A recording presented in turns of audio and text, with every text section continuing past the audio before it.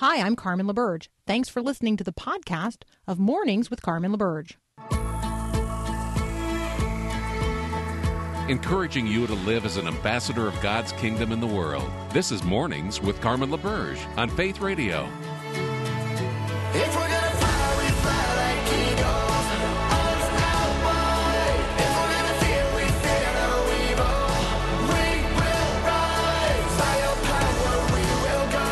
By your spirit, we are bold. If we're gonna stand, we stand as giants. If we're gonna walk, we walk as lions. Good morning. Good morning. The headlines driving the conversations today are going to depend largely upon where you live, where you go, and who you follow on social media. So here are what I believe will be the big four conversations of the day. If you're in the Twin Cities, then you know that there are parts of town that are boarded up and ringed with barbed wire.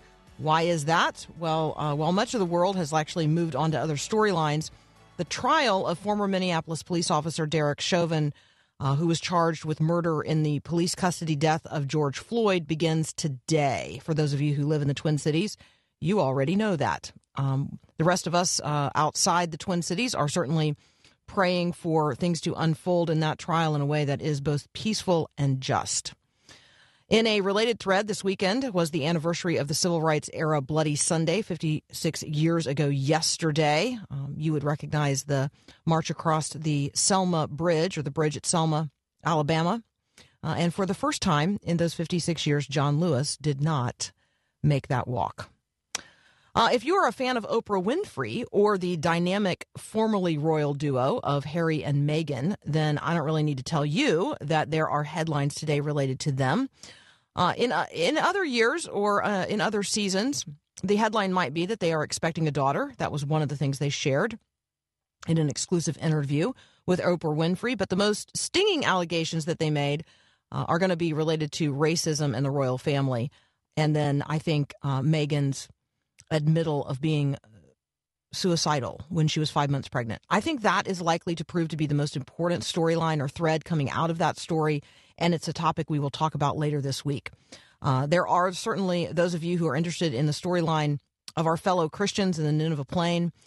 You have already been praying for Iraqi Christians displaced by ISIS. You have already been helping to fund efforts for them to return and rebuild their churches, their homes, their lives, their schools, their hospitals, their roads, on and on and on and on. For you, the headlines this weekend are really substantively related to the Pope's historic visit to Iraq. It was more than symbolic, although the symbolic power of the visit should not be underestimated. The Pope literally embodied hope in a place and to a people who have good reason to feel forsaken. And so that will be a storyline we'll be talking about this week as well. But I think that for most people, both here in the United States and around the world, whether or not we recognize it, the anniversary of COVID-19 actually being called a pandemic, actually the word actually being used, the conversation actually moving in that direction for people who have lost a family member, a friend, a colleague, for those who have lost businesses or jobs because of COVID, for those who have kids who have lost a year or more of education because of COVID, for those who have lost faith. I mean, there are just all kinds of things that have happened in the midst of this pandemic that has now been ongoing for a year. The reality of the 1 year anniversary of the pandemic is significant, and it's going to drive your feed this week. So we are not out of the woods yet, but the light at the end of the tunnel is getting brighter and brighter and brighter. And for that storyline, we are going to pick up again today with Dr. Zach Jenkins from Cedarville University. You're listening to Mornings with Carmen, and we'll be right back.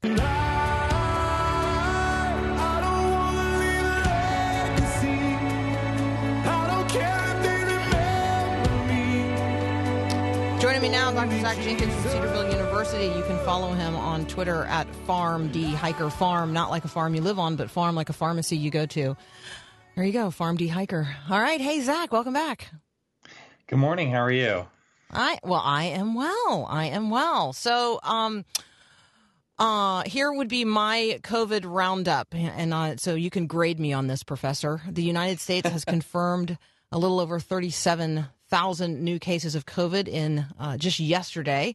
That's according to the Johns Hopkins University COVID-19 dashboard.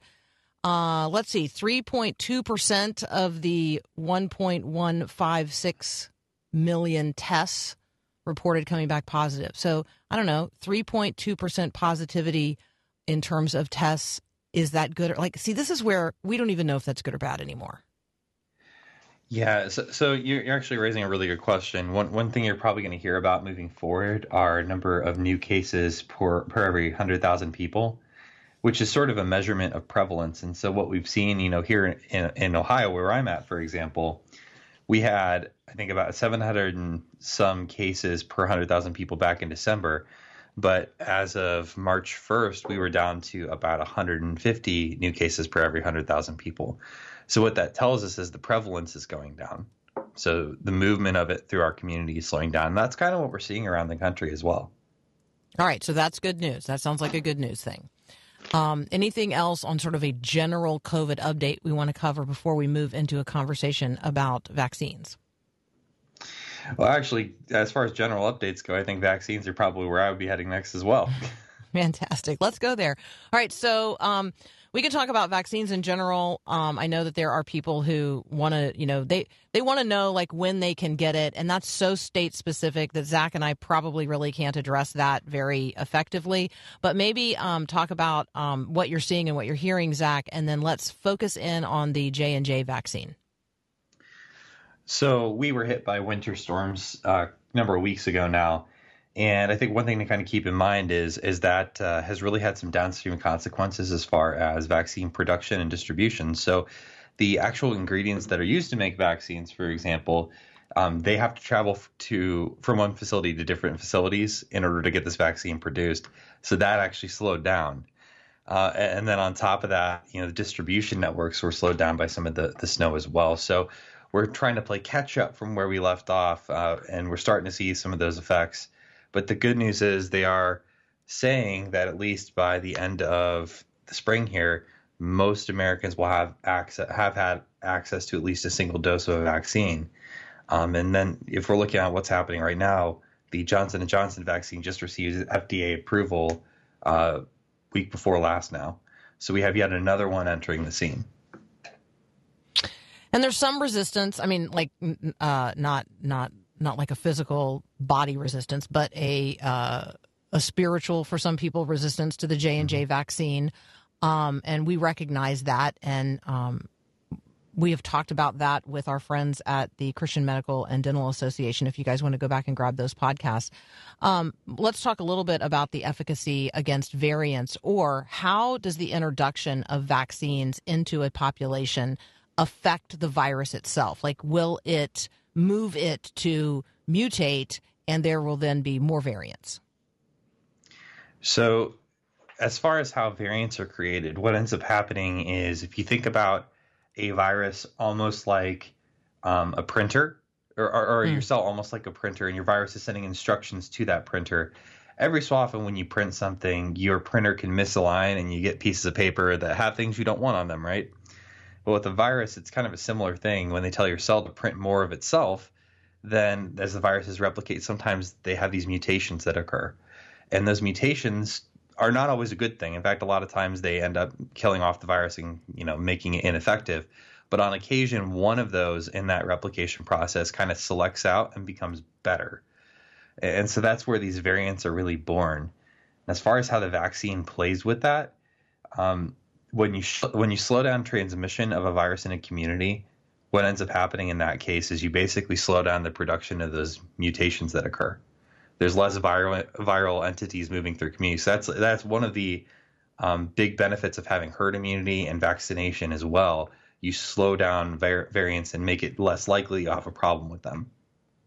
Every time I hear the word herd immunity, I don't know. I think about a herd of animals running across, like cattle. Yeah, I feel the same way. Yeah, well, or more like the African savanna, and like a herd of animals that are, really much more interesting to me than maybe cattle. But there you go. Okay, so I know I can't help it. That's where my brain goes. Let's talk a little bit about antibodies from the South African variant. Yeah, so there are a couple of things that are worth noting about the South African variant that we've been seeing this virus, and one of which is that we've seen a reduction in activity from all the different vaccines in circulation. So there's some thought now as we're developing booster shots or modifications to vaccines for people who haven't had them yet that'll cover for these variants. The thought is, well, hey, what we're seeing is that this variant from South Africa, if we actually target that over some of these other variants that are circulating, they think there may be some cross protection. So if you basically make that your big focus, you don't lose as much efficacy with these different vaccines. That's some of the observational data that they're starting to see right now. And I think it is kind of encouraging. And I know there's a lot of sometimes discouraging things about vaccine efficacy and things like that from the media right now. But the Johnson & Johnson vaccine, for example, is worth mentioning just because they studied their activity against patients that had the South African variant as a portion of the group they looked at. And they saw that, yeah, they did have a decrease, but it still had effect at decreasing hospitalizations and decreasing people with severe illness.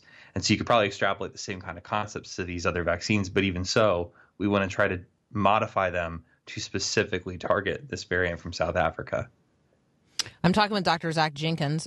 We have now been talking for a year about what we now call COVID-19. At the time, a year ago, we didn't even have a good name for it, but it is COVID-19, and Zach Jenkins has graciously been joining us now for a year talking about this, and we're going to continue our conversation in just a moment.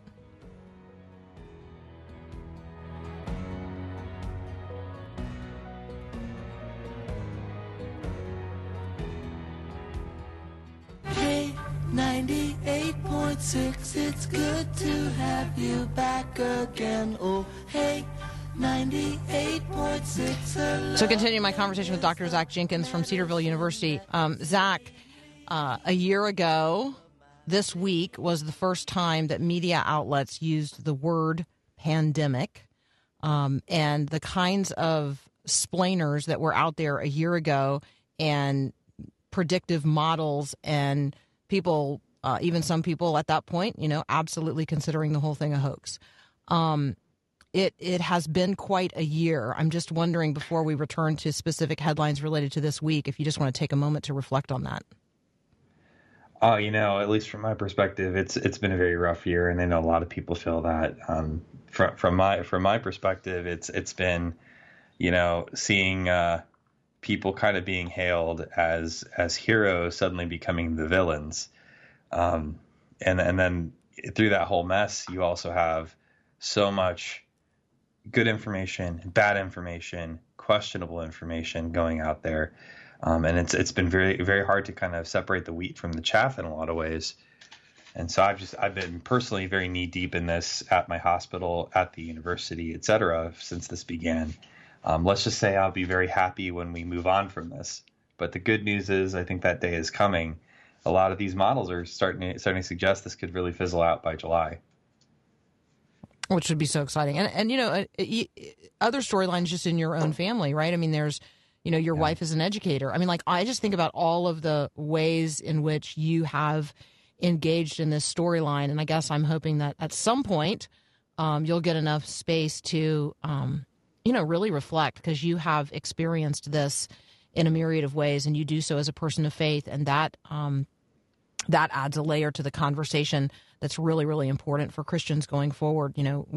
How did we respond as better information became available? How did we react and respond to other people in the midst of this? What did you see, not only in your hospital and in your community and your university, but, from the rest of us as we engaged this very new experience in the church and in the nation and certainly around the world. So we just really appreciate you continuing to give your input. Let's talk a little bit about vaccines for kids. First of all, there's a when question here. I think there's probably a whole lot of people asking I don't ever intend to vaccinate my kids related to this. So can you just speak into that? Yeah, so really as far as when, the studies right now have looked at, I think with Pfizer specifically, they looked all the way down to about 16 years of age. Under that, we don't really have a lot of data.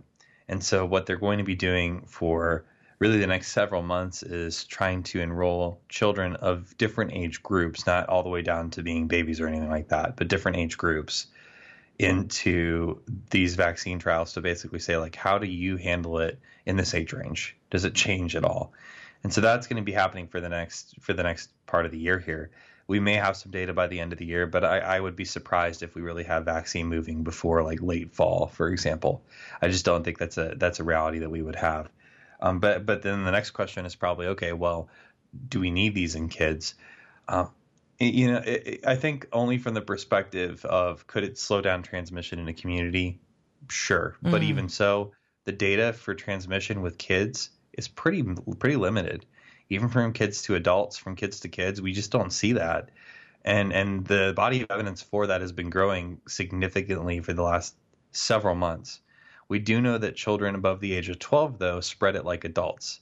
They carry the same amount of virus. So I think there's probably a good place we have to meet in the middle on that subject, because there's probably older children that are still as susceptible, and their risk maybe goes up a little bit. So that's probably where that ongoing conversation, I think, is going to land us. Yeah. I think there's a lot of people listening right now who are wondering about sort of you're going to have to prove you've been vaccinated in order to, and then fill in the blank, enter a particular business, or get on an airplane, or go to a theme park, or travel you and I may not be prepared to talk about that today, but let's have that sort of teed up for a future conversation, because I think that there's just a lot of folks who are going to want to examine that from a Christian worldview and be like, what does that look like, and what does that mean, and what is that not? So we can talk about that. Blood types and COVID. Can we touch on that story? Right. So there's been a lot of stuff over the past several months about, whether or not certain blood types are a higher risk of having COVID. And a lot of literature has pointed to maybe type A, which, congratulations for me, I am a type A blood type, tend to be at a higher risk of COVID. We didn't really understand why. And some of the data, when they looked at just the blood in a laboratory setting, didn't really seem to indicate that type A alone was doing it. What they found, though, is that parts of type A that are expressed on your lung tissue, that actually seems to be associated with an increased risk of having a worse case of COVID. It tends to, I think, catch more COVID. You absorb more is one of the theories right now. And so that seems to be the case. I would say, like, if I were telling someone, does blood type affect it, I would say, yeah, type A seems to affect it. What we don't know is how much relative to a lot of the other risks that we know are circulating. When you say type A in other groups and other environments, it's not about blood.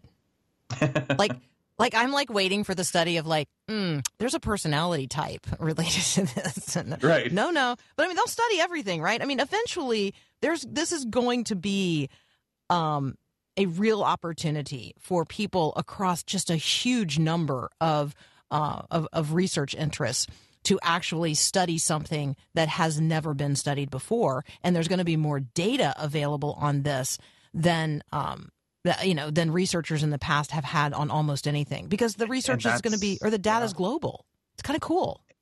It's cool. It also presents a lot of challenges. We have a lot of bad data coming out there too, where people are designing studies that are not well conceived, or there's a lot of bias that gets introduced into them, and so it directly affects the results. So it's really difficult to weed those out, especially since so much of it's getting put on these pre-publication servers that don't undergo peer review. So that's been a challenge. But I think we're going to see a lot of this stuff continue after COVID's gone, where people look back and say, well, we're locked down is the best strategy. Let's look at that. And there's going to be a lot of after studies about the impact to kids and a lot of the other things we've been seeing. Yeah, no question about it. I'm always reminded when we talk that information, this is not presented in a vacuum. And I have to look at the date of something. I have to look at the origin of something. I have to look and see if there is more current information available on the same topic. And so, for our listeners today who might be tempted to pass along to others something that they have received on social media in relationship to COVID or COVID research or findings, let's just all be very, very mindful. This is still an evolving story and an evolving storyline. And we want to be as accurate as possible as people of truth.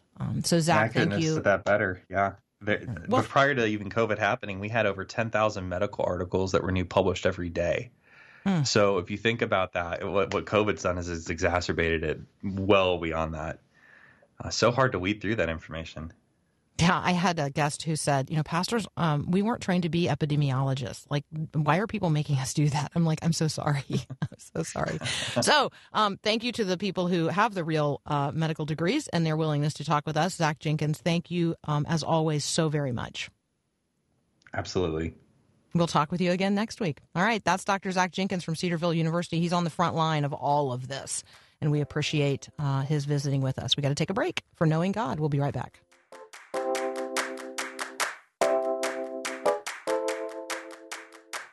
The same power that rose Jesus from the grave.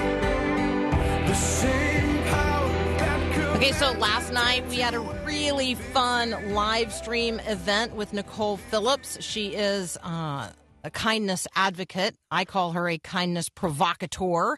She's been on the show before.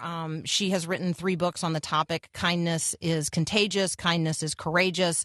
The Negativity Remedy. Those are 3 of her books. You can find her at NicoleJPhillips.com. Why am I saying all this? Well, because the live stream is something you can still watch. So it is currently posted at myfaithradio.com. If you go there, you'll see the it's like, one of the big banners on the website right now. And if you watch it at the very end, you get instructions for actually how to enter our kindness, Called to Kindness giveaway. And you're saying to yourself, can you just give me the information? Well, yeah, I could. But where would the fun in that be? So go to myfaithradio.com. Check out my live stream event last night with Nicole Phillips and get your information about how to enter the big Called to Kindness giveaway. All right, so here's the secret. myfaithradio.com/giveaway. See, if you were listening live this morning, you might have access to all the good stuff. All right, next up, Dr. Adam Carrington from Hillsdale College. We got all kinds of things to talk about. We'll be right back.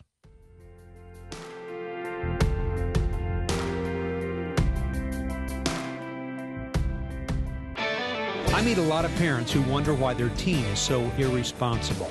Hey, teens will always act immature because they're still growing up. But sometimes mom and dad are getting in the way. Hi, I'm Mark Gregston with Parenting Today's Teens. Are you an overly responsible parent? Raising an irresponsible teen? When you do everything for your kid, it does nothing more than postpone his or her potential to grow up.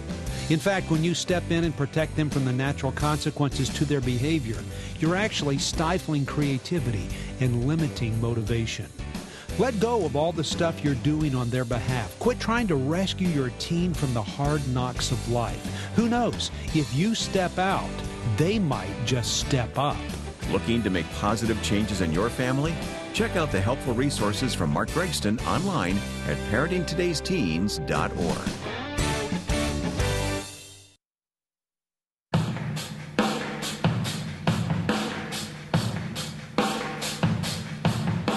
Joining me now, Dr. Adam Carrington from Hillsdale College. Welcome back, sir. Glad to be back. Thanks for having me. So I feel like it wasn't that long ago that brand new, like fresh President Biden told us there would be a $1.9 trillion stimulus, and nobody thought that was going to happen, frankly. And now it is almost a certainty. The Senate has passed along completely partisan lines a sweeping $1.9 trillion stimulus package.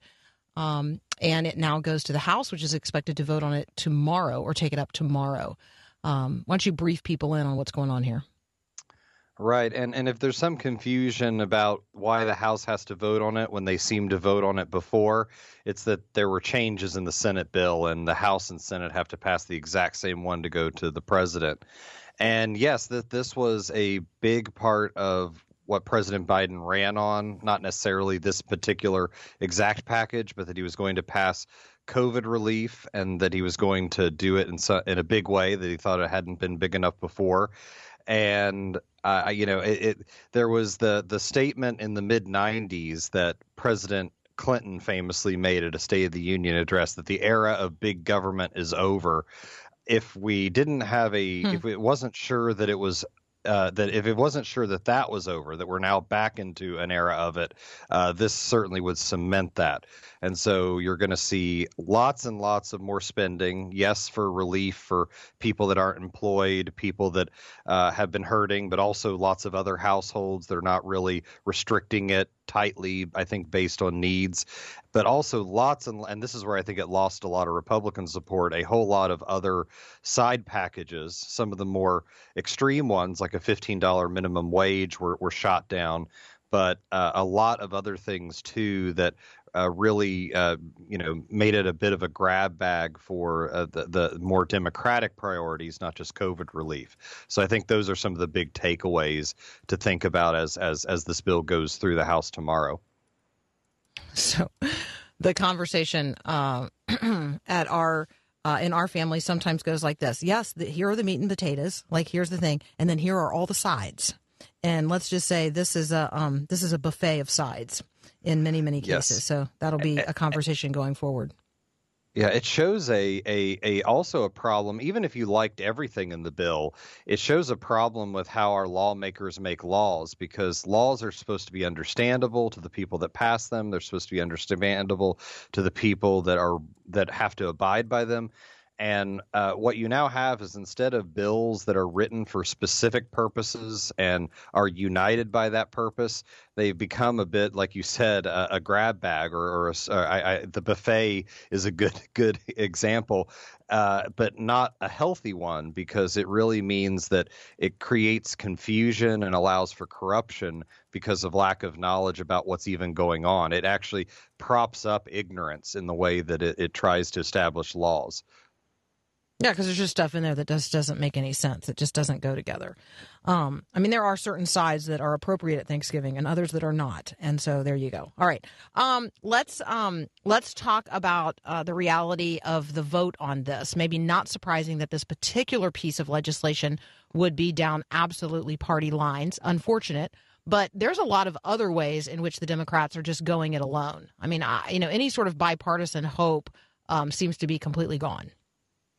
Yes, and this is interesting because they're even being out loud about their calculation, which is they felt that they had the choice, and I'm not saying it's the right choice, between they thought if they appeared bipartisan that they would get nothing done, that they don't trust the Republicans to work with them. Whether that's true or not is a different question.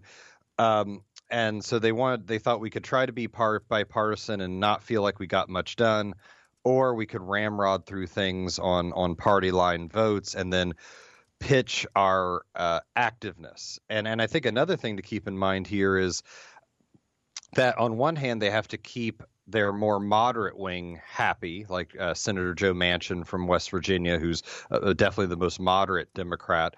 But they're also having to keep their left flank together. And it's interesting that when President Biden pitched himself as the bipartisan president, the one that would seek deals, they really have very quickly scuttled that. And you're right, they're pushing a whole host of bills on election reform that has a number of elements that I think are troubling.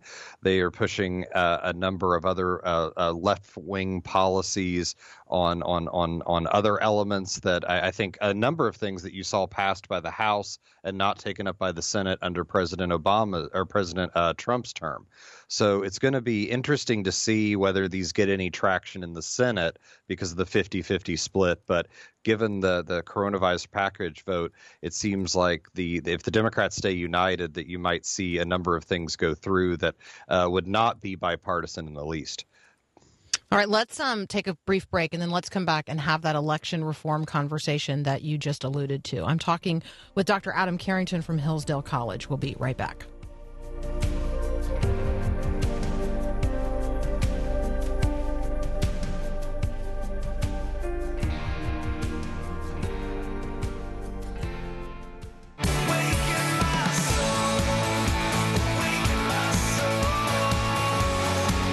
Continuing my conversation with Dr. Adam Carrington from Hillsdale College.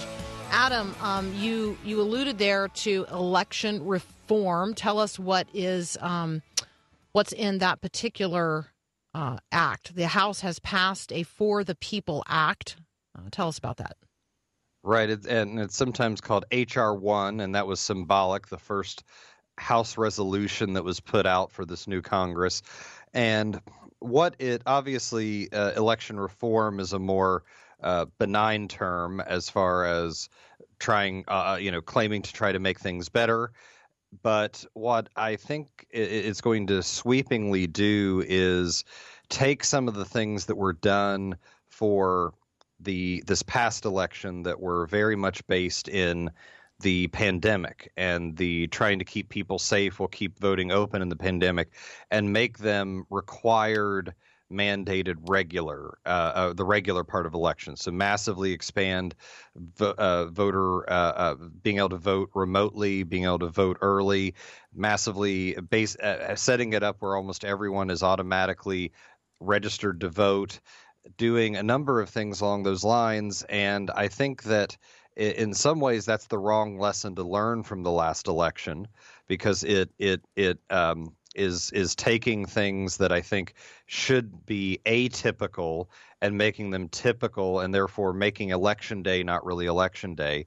I think it's also as troubling for those who still believe in federalism, because I think it is it's a big step closer to nationalizing elections, which I think is problematic. We've always had state-run elections, and hidden in it are some very vague attempts to regulate how groups with a certain perspective, a belief in certain issues, belief in certain candidates, can communicate with the public, can make their case, which I think, especially because of how vague they are, could be used badly by bureaucrats to stifle speech that they don't like. I think these are done under the attempt to stop what's called fake news or other things like that.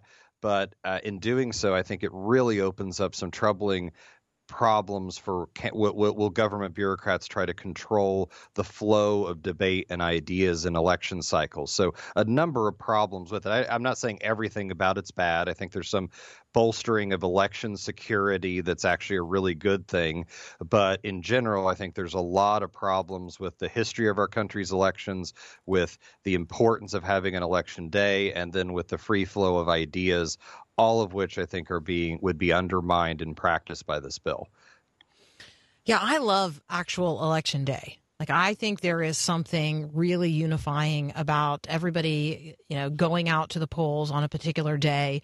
And I certainly recognize that there are people who, for particular reasons, need to vote absentee. But I would like to see that be a very small number, not the overwhelming majority of how votes are gathered. And I'm concerned about election security when we are voting remotely and when we're not really sure, who lives where. And just on and on and on. all the concerns that everybody probably has related to that. Police reform is also in front of us today in Minneapolis. The trial begins, or at least the jury selection begins, in relationship to the Derek Chauvin case, which is the George Floyd case as well. Talk with us about police reform and what the House has done. Right. And obviously this became a very big issue, partly because of the George Floyd tragedy, but also because it was a string of tragedies like that have become very public. And so what the House passed was the George Floyd Justice and Policing Act of 2021, passed along very partisan lines. And it's a shame that this has become so partisan, because there was another bill put forward that was a little more moderate by Tim Scott from South Carolina, a Republican senator. I wish they could get together. There's some talk about that. But what this is trying to do, the broader thing to assess this and like bills like Scott's, is how do you make it so that police can still do their job, that they can still protect, which is their task to enforce the laws in a way that keeps people safe, but also recognize that sometimes there are certain police that can be corrupt, or they can try to they can overstep their bounds in a way that goes way beyond what they should have known to do, and that's the vast, I think, minority of police officers. But how do you balance that? Really, it's Federalist 51, which said that if men were angels, there'd be no need for government, there'd be no need for police. But if government was run by angels, there'd be no need for restraints on them. So the proponents of this bill cite allowing police who do egregious acts way out of the line of their duty to be sued privately, which is really hard to happen right now under current law. It tries to eliminate certain things like chokeholds as ways of restraining persons. The other side, though, I think has some legitimate worries that there are elements to the bill that may handicap cops too much in what they're doing. So this would be a classic case where I think this bill might be a good conversation starter, but if you really had the inclination to do some bipartisan work, I think there could be some common ground on this, because the other factor is trying to regain some trust in the communities, like the African American community, other communities that don't trust those who are supposed to be there to protect them, and trying to make sure that one side has the tools and the other side has the trust is something that really does need done. But I'm not sure that this bill it quite strikes that balance that's needed. All right, Adam, I'm curious to know what else maybe you have your eye on today. The president is scheduled to sign an executive order today, actually two of them. The White House Gender Policy Council has put forth something. I'll just confess I have not read it yet. But the goal is that they would be combating systemic bias and discrimination, including harassment. That might be an interesting storyline with what's going on in the state of New York in relationship to a Democratic governor there. I'm just what do you have your eye on in terms of things you're watching this week?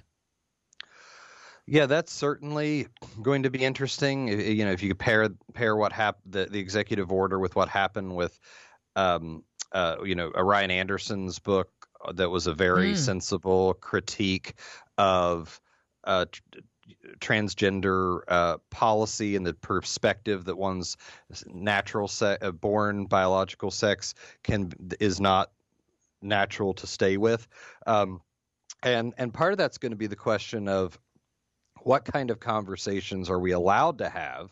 But also it gets down to things we've talked about before about how important it is to affirm a biblical view of biology.